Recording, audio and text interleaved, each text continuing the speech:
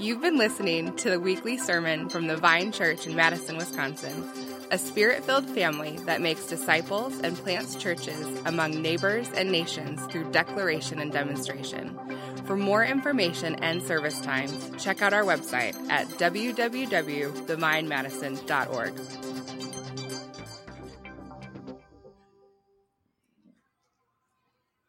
This is Jonah 4. But it displeased Jonah exceedingly, and he was angry. And he prayed to the Lord and said, O Lord, is not this what I said when I was yet in my country? That is why I made haste to flee to Tarshish. For I knew that you are a gracious God and merciful, slow to anger and abounding in steadfast love, and relenting from disaster. Therefore now, O Lord, please take my life from me, for it is better for me to die than to live. And the Lord said, Do you do well to be angry? Jonah went out from the city and sat to the east of the city and made a booth for himself there. He sat under it in the shade till he should see what would become of the city. Now the Lord God appointed a plant and made it come up over Jonah that it might be shade over his head to save him from his discomfort. So Jonah was exceedingly glad because of the plant. But when the dawn came up the next day, God appointed a worm that attacked the plant, and so it withered.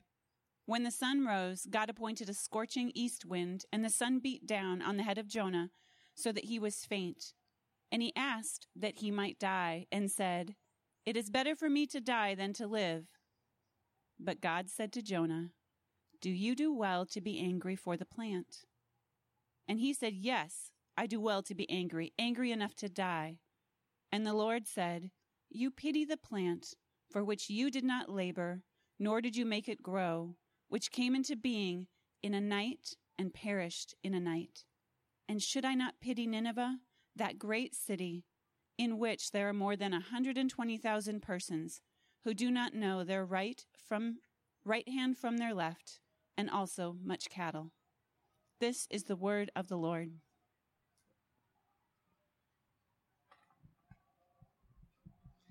Well, thank you, Laurel. For those of you who don't know me, my name is James. I'm on staff here. I got here this morning and walked into the parking lot at around, I think, like 9:30. And the Loudon family and a few friends were here tailgating, frying bacon in this parking lot, just back from the camping trip, and it was amazing. I don't know if this is a new tradition for the Vine, but frying bacon before church service, I don't know. Houston's clapping up here. Sounds pretty good. But it's good to be gathered together this morning with you, and it's my pleasure to continue our time together as we revisit our vision as a church, as we talk about gospel, community, and mission. So welcome if you're new or newer to the Vine or to Madison in general. Welcome if you're tuning in online. And as we get going, as a parent of kids, you often hear this said from other parents. As like you're getting ready to have a child, you're often told this, saying, expect to see yourself in your kids. Expect to see yourself in your kids. And it's been true. And it surprised me every time as a dad of two girls. And for us in our family, Lucy, our 4-year-old, shares the exact same personality and temperament as Emily, my wife. For example, Lucy will fixate and latch onto one subject for an entire day, perhaps an entire week. And she'll say, Dad, I'm interested in snakes. Tell me everything you know about snakes. And you can never tell her enough. It's always, Dad, I'm interested. Tell me more. Or it's, Dad, I'm interested in butterflies. Or lately, it's been this in our house. It's, Dad, I'm very interested in volcanoes. I find I often reference John and Becky Centennial quite a bit in our house, because a lot of these are weather questions that I just like, we got to talk to John and Becky about this stuff. But we'll talk about volcanoes all day. Question after question after question. Now, Emily, when she was a child, she asked so many questions that her elementary school teachers intentionally stopped calling on her. Her hand would be up, and the teacher would say, and moving on. No questions. I don't see any questions. We're moving on.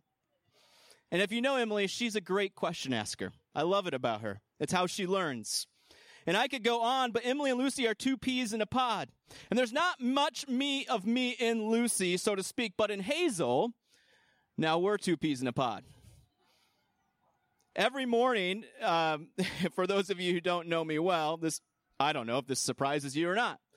But every morning when I wake up, the first thing I do is I walk downstairs, open up our front door, and say, "Good morning, McFarland."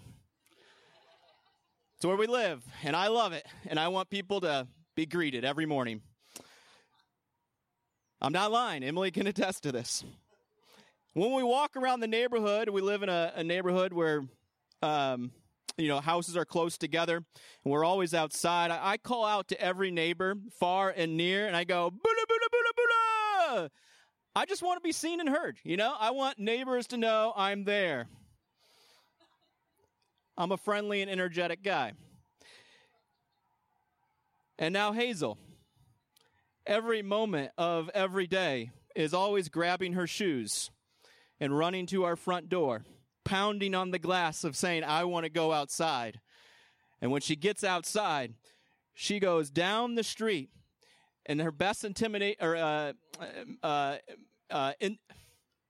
imitating, yes, thank you, imitating me, she goes, "Bah, bah, bah, bah, bah, bah," to every squirrel, every rabbit, every neighbor. She wants to be seen, and she wants to be heard. If you're back there by her right now, you're probably hearing her. She's a very energetic little girl. She likes to be seen, and she likes to be heard. She's just like me.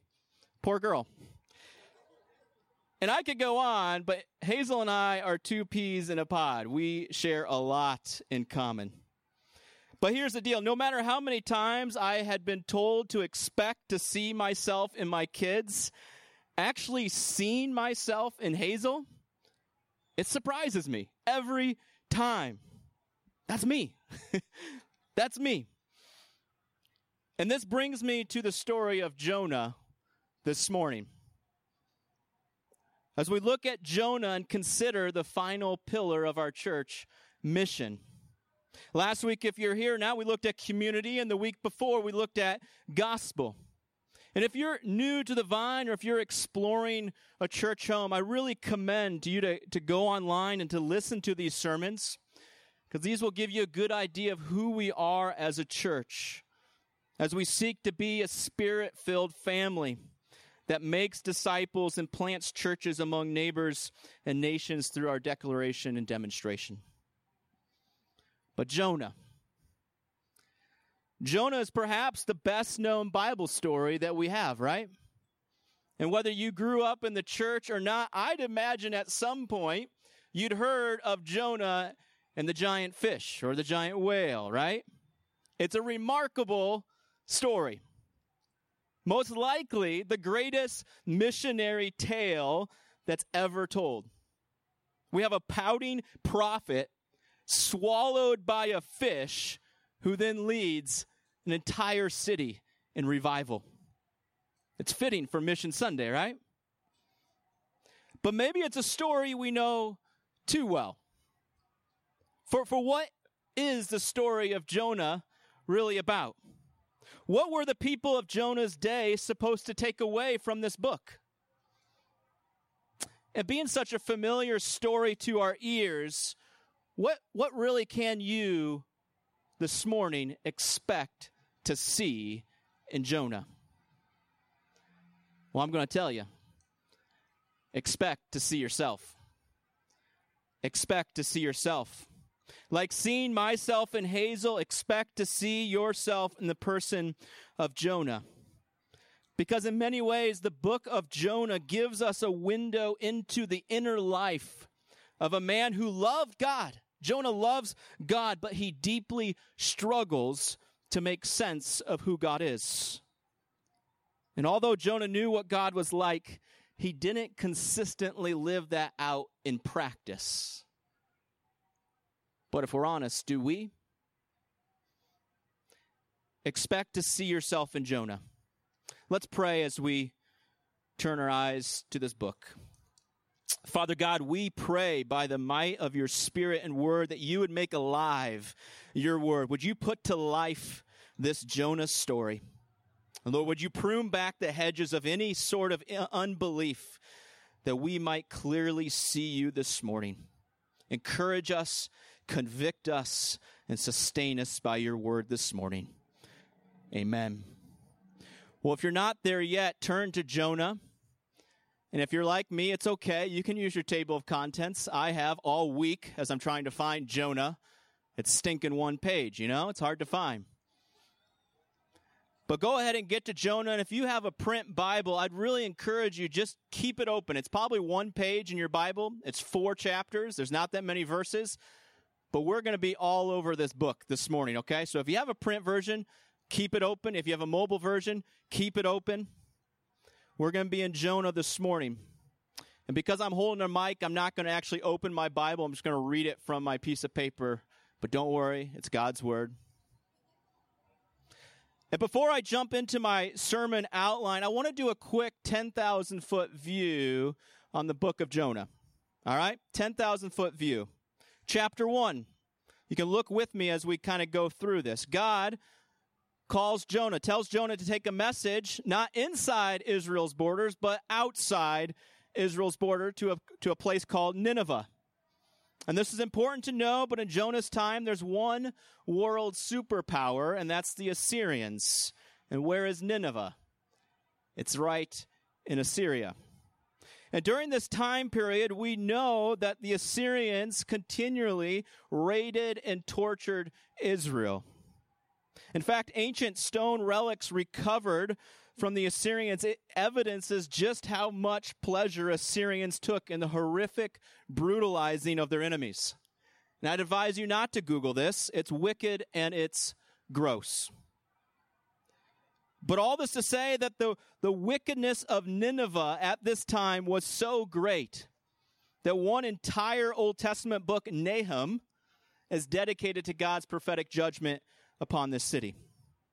And yet, despite this, despite the wickedness of Nineveh, despite that they are the enemies of Jonah, God calls Jonah to go to Nineveh. God says go, Jonah says no. He jumps on a boat, right? We see it in chapter 1. He heads in the opposite direction. He sails into a storm, is thrown overboard, and is swallowed by a fish. Chapter 2.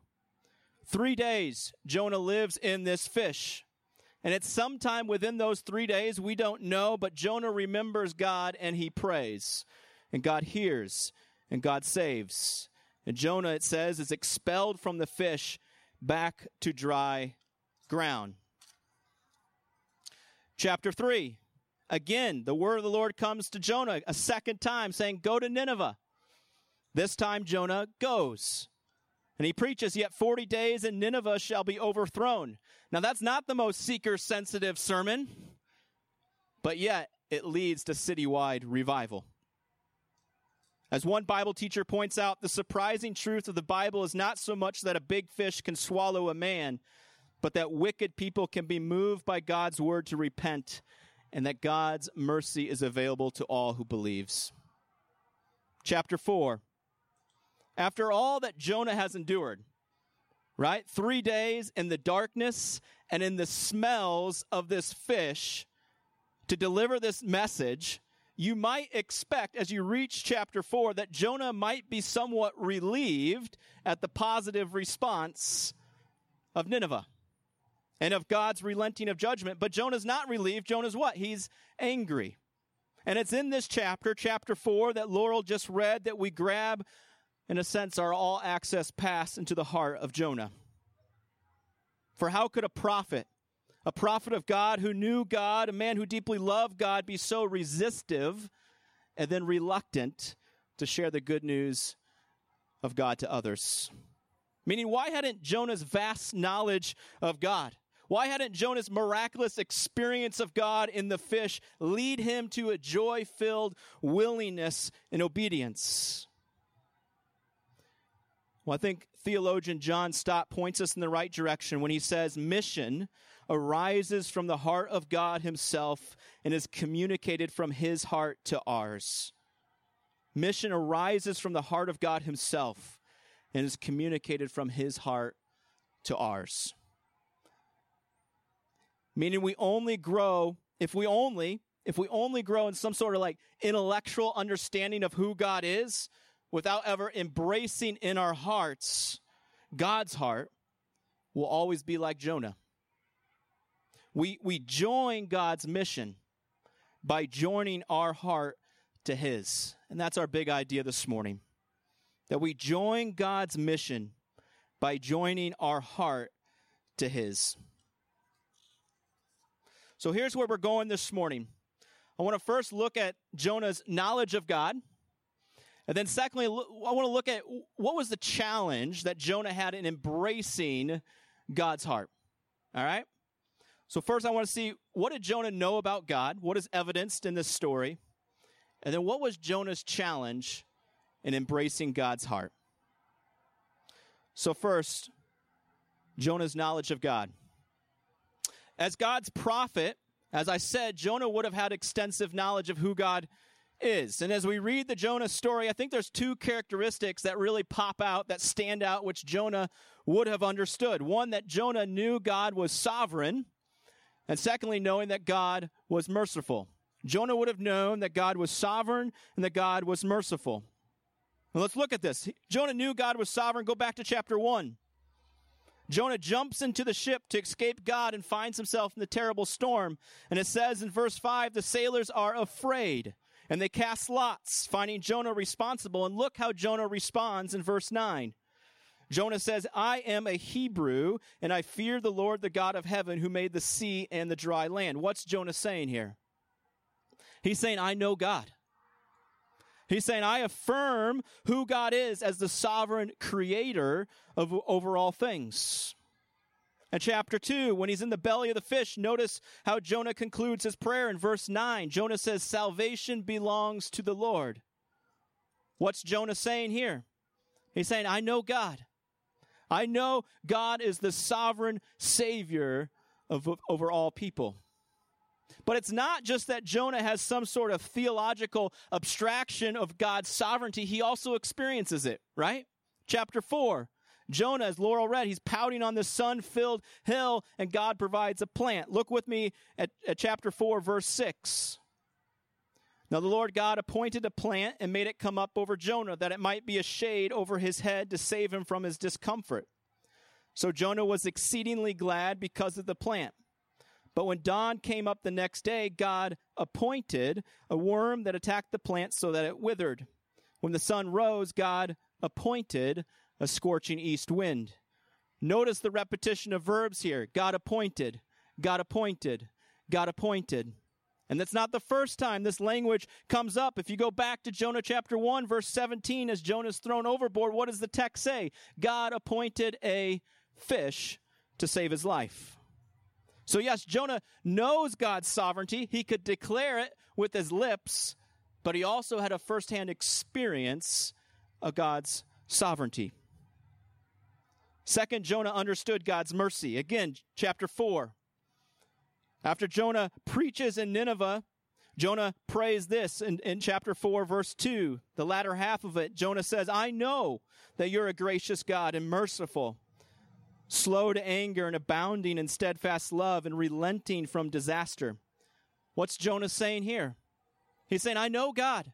I know God is gracious and merciful. But again, it's not just that Jonah intellectually knows God's mercy. He also experiences it, right? Chapter 4, out of God's loving kindness, not Jonah's obedience, God mercifully provides a plant as comfort and shade. Did Jonah grow the plant? No, God did. It's okay, I'm done with that one. Chapter 1, out of God's loving kindness, not Jonah's obedience, God mercifully intervenes and saves Jonah's life and gives him a second chance.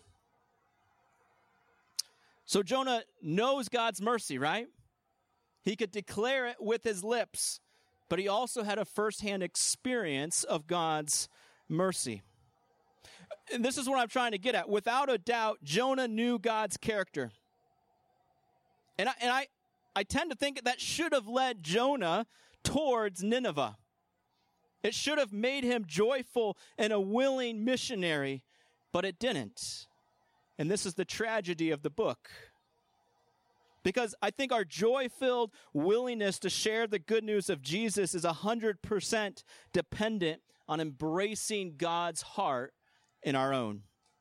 And this was Jonah's challenge, and it's ours as well. So let's look at this. What is Jonah's challenge in embracing God's heart? What is Jonah's challenge in embracing God's heart? Again, chapter 4. Jonah has preached and Nineveh has repented. Verse 1. But it displeased Jonah exceedingly, and Jonah was angry. What angered Jonah? Well, the fact that Nineveh repented and that God relented of his judgment. And in fact, Jonah's anger burned so greatly that he exclaims in verse 3, Lord, please take my life from me, for it's better for me to die than to live. In a sense, Jonah's saying, hey, God, if you're going to be this gracious and this kind to my enemies, then I'd rather be dead. And think about it, because I think he'd rather die than go home and tell his own people that their enemies receive salvation from the Lord. Which brings me to the real reason why Jonah runs and jumps ship. In verse 2, O Lord, is not this what I said when I was in my country? That is why I made haste to flee to Tarshish, for I knew that you are a gracious God and merciful. Did Jonah jump ship because he was afraid of the Ninevites and the harm that they would do to him? I don't think so. It was not what Jonah knew about Nineveh that made him run in the other direction. It's what Jonah knew about God. Knowing God, Jonah anticipated God's sovereign mercy would be extended, and Jonah hated that thought. Jonah didn't want God to save the Ninevites. Jonah wanted God to roast the Ninevites like Sodom and Gomorrah. And we hear this and we think, Jonah, that's awful. Like, how can you think that about another human being? But before we get too judgy on Jonah, remember that as one can expect to see yourself in your children, expect to see yourself in Jonah here. Because it's easy on this side of history to look back at Jonah and say, brother, were you worthy of God's sovereign mercy when he rescued you from the storm? But you see, Jonah's blinded by anger. And out of God's loving kindness, God asked Jonah 3 questions to uncork the lurking darkness of his heart. Let's look at these questions. The first question in chapter 4 is Jonah's on the sun-filled hill, angry. In verse 4, the Lord comes to Jonah and says, do you do well to be angry? I think God's saying, hey, Jonah, do you actually think you're justified in being angry? Do you actually think you're the one who's thinking rightly and that I am wrong? Well, Jonah doesn't answer, does he? So God, in verses 6 through 8, orchestrates an object lesson to help punctuate the stark contrast between Jonah's heart and God's heart. And this is where we get the plant that God grows for Jonah to shield the sun, to then the next day destroy the plant, right? And then God comes at him with another question. In verse 9, God says to Jonah, do you do well to be angry for the plant? And this time Jonah answers. And Jonah says, yes, I do well to be angry enough to die. You see, in this question, I think God wants Jonah to see the flawed inconsistency of his thought. Because when God extended mercy to Nineveh, Jonah became angry. But when God withdrew his mercy from Jonah and killed the plant, Jonah is angry. You see the inconsistency of Jonah. For what right does Jonah have to suggest God's mercy on his life, yet not on another? You see, Jonah's answer reveals his heart, a heart that's far greater concern with his own physical comfort under the shady plant than for the spiritual well-being of an entire city facing eternity where the worm does not die and the fire is not quenched. And having revealed Jonah's heart, God reveals his heart in his final question. Verse 10. And the Lord said to Jonah, you pity the plant for which you did not labor, nor did you make it grow, which came into being in a night and perished in a night. And should not I pity Nineveh, that great city in which there are more than 120,000 persons who do not know their right hand from their left, and also much cattle? You see, in a beautifully gentle way, God is painting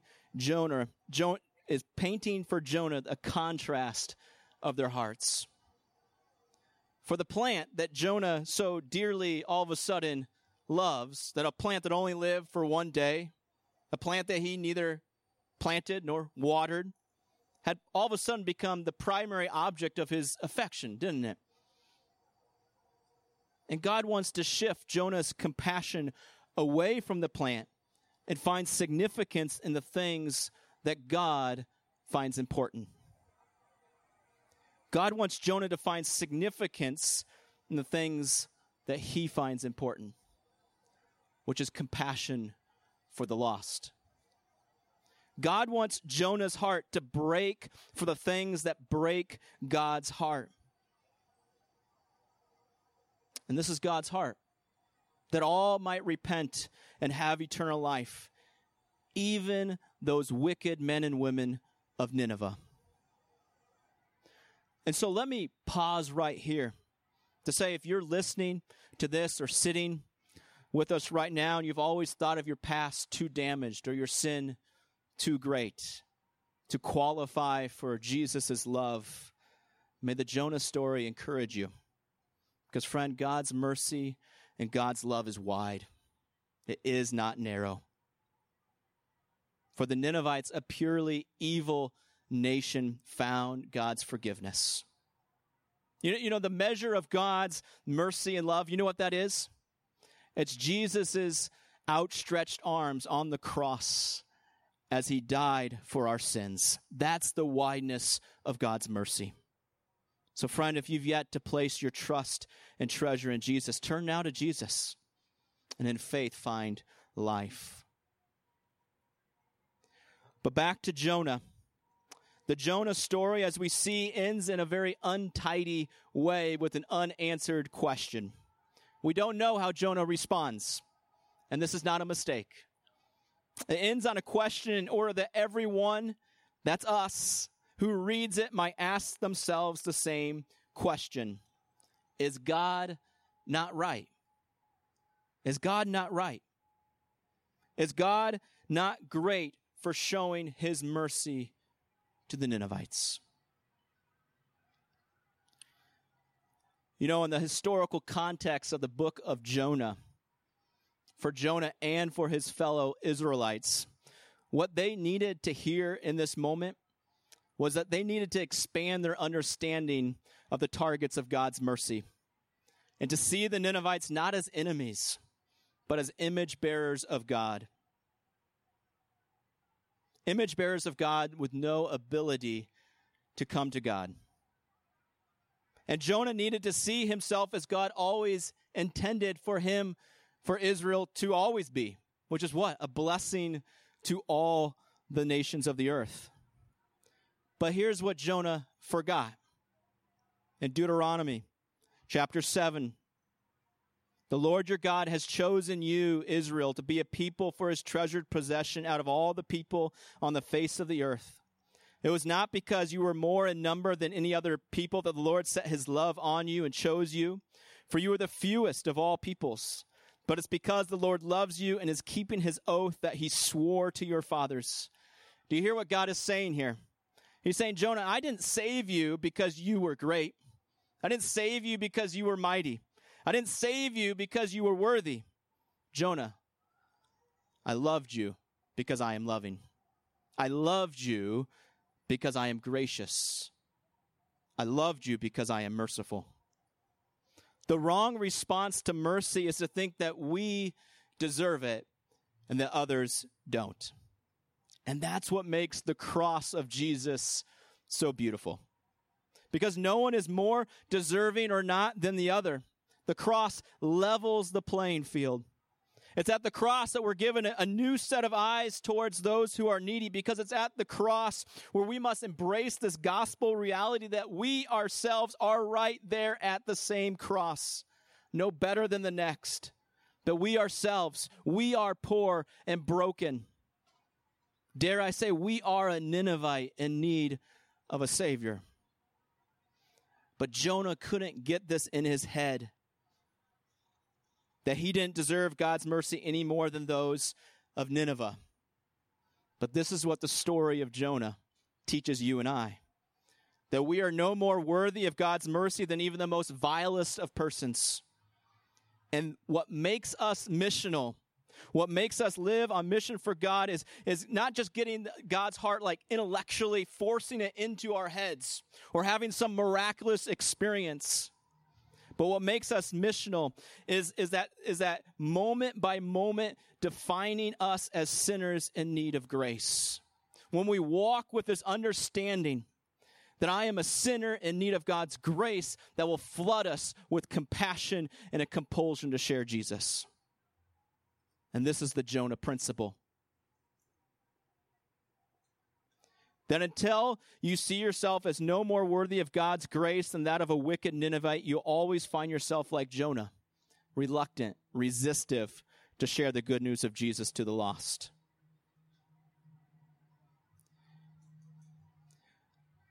When we begin to understand how worthy we really are of God's constant and continual mercy and love and kindness that's showered upon us each and every day, it's out of this Jonah principle that we'll join with God's heart in showing the love of Jesus to others.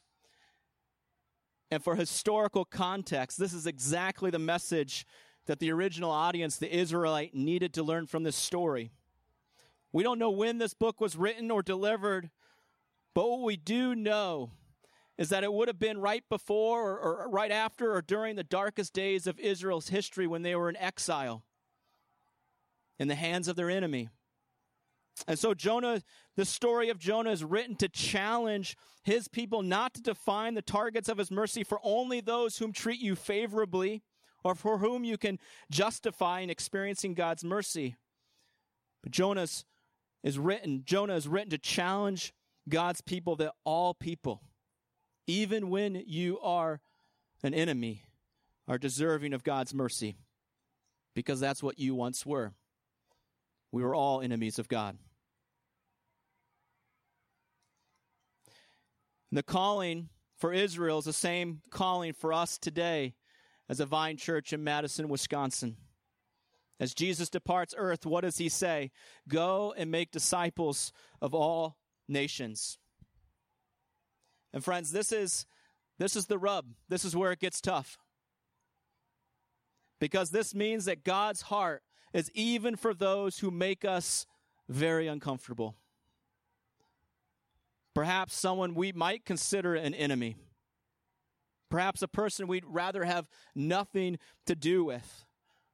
Perhaps a person who you despise and look down upon. Who is the Ninevite in your life? For me, I can think of 3 folks that I'd rather not share or even just pray that Jesus would intervene and show his mercy in their life. And this is what's tough. Through the Jonah story, God informs me that even those whom I, in some sense, despise, God is saying, they matter to me, James, just as much as you do. They matter to me as much as you do. And while that is the toughest of pills to swallow, to see those who may have inflicted great pain or harm into our lives be recipients of the goodness and kindness and mercy of Jesus. But unless we allow this Jonah principle to work its way into our hearts, our default sinful response will always be that of superiority, like that of Jonah. Of that person's just too evil or too wicked to ever receive God's mercy. Or that person is undeserving. They're unworthy of God's freedom. Or I'm busy, I have a life, and they've had their opportunities. They've simply missed their chance. But the Jonah story, the principle, is that God extends his mercy to the broken, the miserable, the unlovable. As such were you. Which left God saying to Jonah at the end of the book, should I not pity Nineveh? Should I not pity Nineveh? Perhaps he's saying to you right now, should I not pity that family member who consistently, constantly is ridiculing me for this or for my faith? Should I not pity that boss who maybe treats you unfairly? Should I not pity that neighbor who maybe harasses me for a political or religious persuasion? Should I not pity that coworker who talks behind your back and spreads lies about you at work? Should I not pity you, fill in the blank? Should I not pity that person, that group of people? Should God not pity these people? Until you see yourself as a Ninevite, you will not sense the urgency nor have the compassion to share Jesus with the lost. And so I just want to ask this question, these questions that we ask ourselves in these moments. Of what would an examination of what makes you angry or glad reveal? What would an examination of what makes you angry or glad reveal? How much do you truly care about the people in your neighborhood or family? People who are not strangers, but right now face a future without God's judgment. Where is the evidence in your life that you care for those who do not know Jesus? Let me close with good news. God is still very much interested in transforming obstinate and irritable and depressive Jonahs into heralds of good news. God is very much interested in transforming obstinate, irritable, and depressive Jonahs into heralds of good news. May Jonah remind us that we are in need of a greater prophet. When God asked Jonah to leave his home to go to wicked Nineveh, a place deserving a judgment, Jonah said no. But when God asked Jesus to leave the splendor of heaven to go to earth, a place filled with people deserving judgment, and to take that judgment upon himself, Jesus said yes. And so when we're confronted with moments of resistance or reluctance to join God's heart, let's run to Jesus. And let us pray, God, make me less like Jonah and more like Jesus. Make me less like Jonah and more like Jesus. God, break my heart like your heart is broken for those who are perishing. God, give me tears in my eyes like the tears in your eyes. God, do for others what you have done for me. God, make me less like Jonah and more like Jesus. Because here's the deal. At the end of all times, the Apostle John has a vision in which there's a great multitude standing around the throne of God, a multitude crying out with a loud voice, crying, "Salvation belongs to our God who sits on the throne." You know what I think who will be around that throne? I think Jonah's going to be there. And I think there's going to be some Ninevites too. We join God's mission by joining our heart to his. Find family, should God not pity our community of Madison? May we be a church that's filled with God's Spirit to make disciples in Madison, around the world, through our declaration and demonstration. Would you pray with me? Jesus, we do pray that you would make us less like Jonah and more like you. And just by praying that prayer, Lord, we are flooded with a tremendous sense of awe of who you are. That despite our sin and failure and resistance and reluctance to join you, Lord, you loved us. You met us in your mercy. Lord, we give you thanks for that. Lord, I pray that the Jonah story would never leave our minds, but that Jonah would stir us to remember, stir us to remind us of the affection of what you have done on our behalf. And Lord, may we desire that all people might experience what you have done for us, dying on the cross for our sins. So we pray for Madison. We pray for our neighbors. We pray for our community. We pray for North Africa. We pray for our partners in Ecuador. Lord, we pray that all people might come to repentance. Lord, we ask that you might use us in whatever way to see this happen. Lord, help us to be a family, a church family, dependent on your Spirit to live out the mission that you have entrusted to us. We need your help. It's your name we pray. Amen. Well, we're going to conclude our service by taking of communion. If you don't have the communion elements, you can raise your hand and someone will get them to you. But I think the text in Jonah really sets us up in a beautiful way as we consider the Lord's table together. And that at the cross, the playing field is leveled. None of us is better than the other. We're all sinners. And so as we take of the bread and juice this morning, I encourage you to look around and realize that Jesus' body and blood, it's what unites us. It's his mercy. And it places us in this family of God. And we celebrate that. We celebrate that truth. And we look forward to the day in which we will do this with him forever. And so if you're not with us in person, there's a prayer in your worship guide. We encourage you to pray that prayer as we participate in the Lord's table together here in person. In Matthew 26, Jesus took bread, and after blessing it, Jesus broke it and gave it to his disciples and said, "Take, eat. This is my body."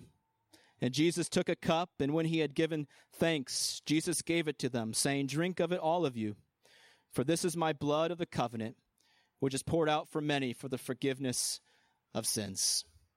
So, Vine family, I encourage you to rip back the wafer, to take of the bread, and to take of the cup at this time.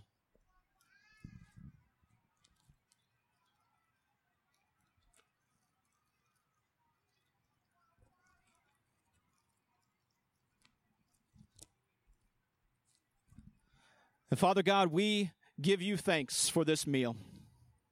Lord, we thank you for your life, death, and resurrection, that we are reminded that we are a people created by you. Lord, thank you for your death on the cross that frees us from our sins, that calls us into this new community, a family of God.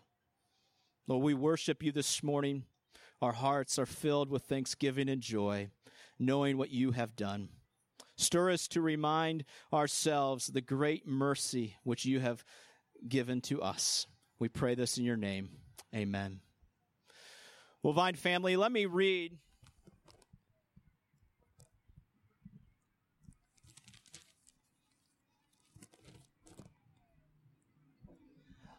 as we go from here, from God's word, as Matthew concludes his book. Vine Church, go therefore make disciples of all nations, baptizing them in the name of the Father and the Son and the Holy Spirit, and teach them to observe all that I have commanded you. And behold, Vine family, I am with you always, even to the ends of this age. Vine family, you are sent. God bless. Thank you for keeping the rain off. Feel free to continue to stay here and mingle. Thank you for joining us online. You're sent.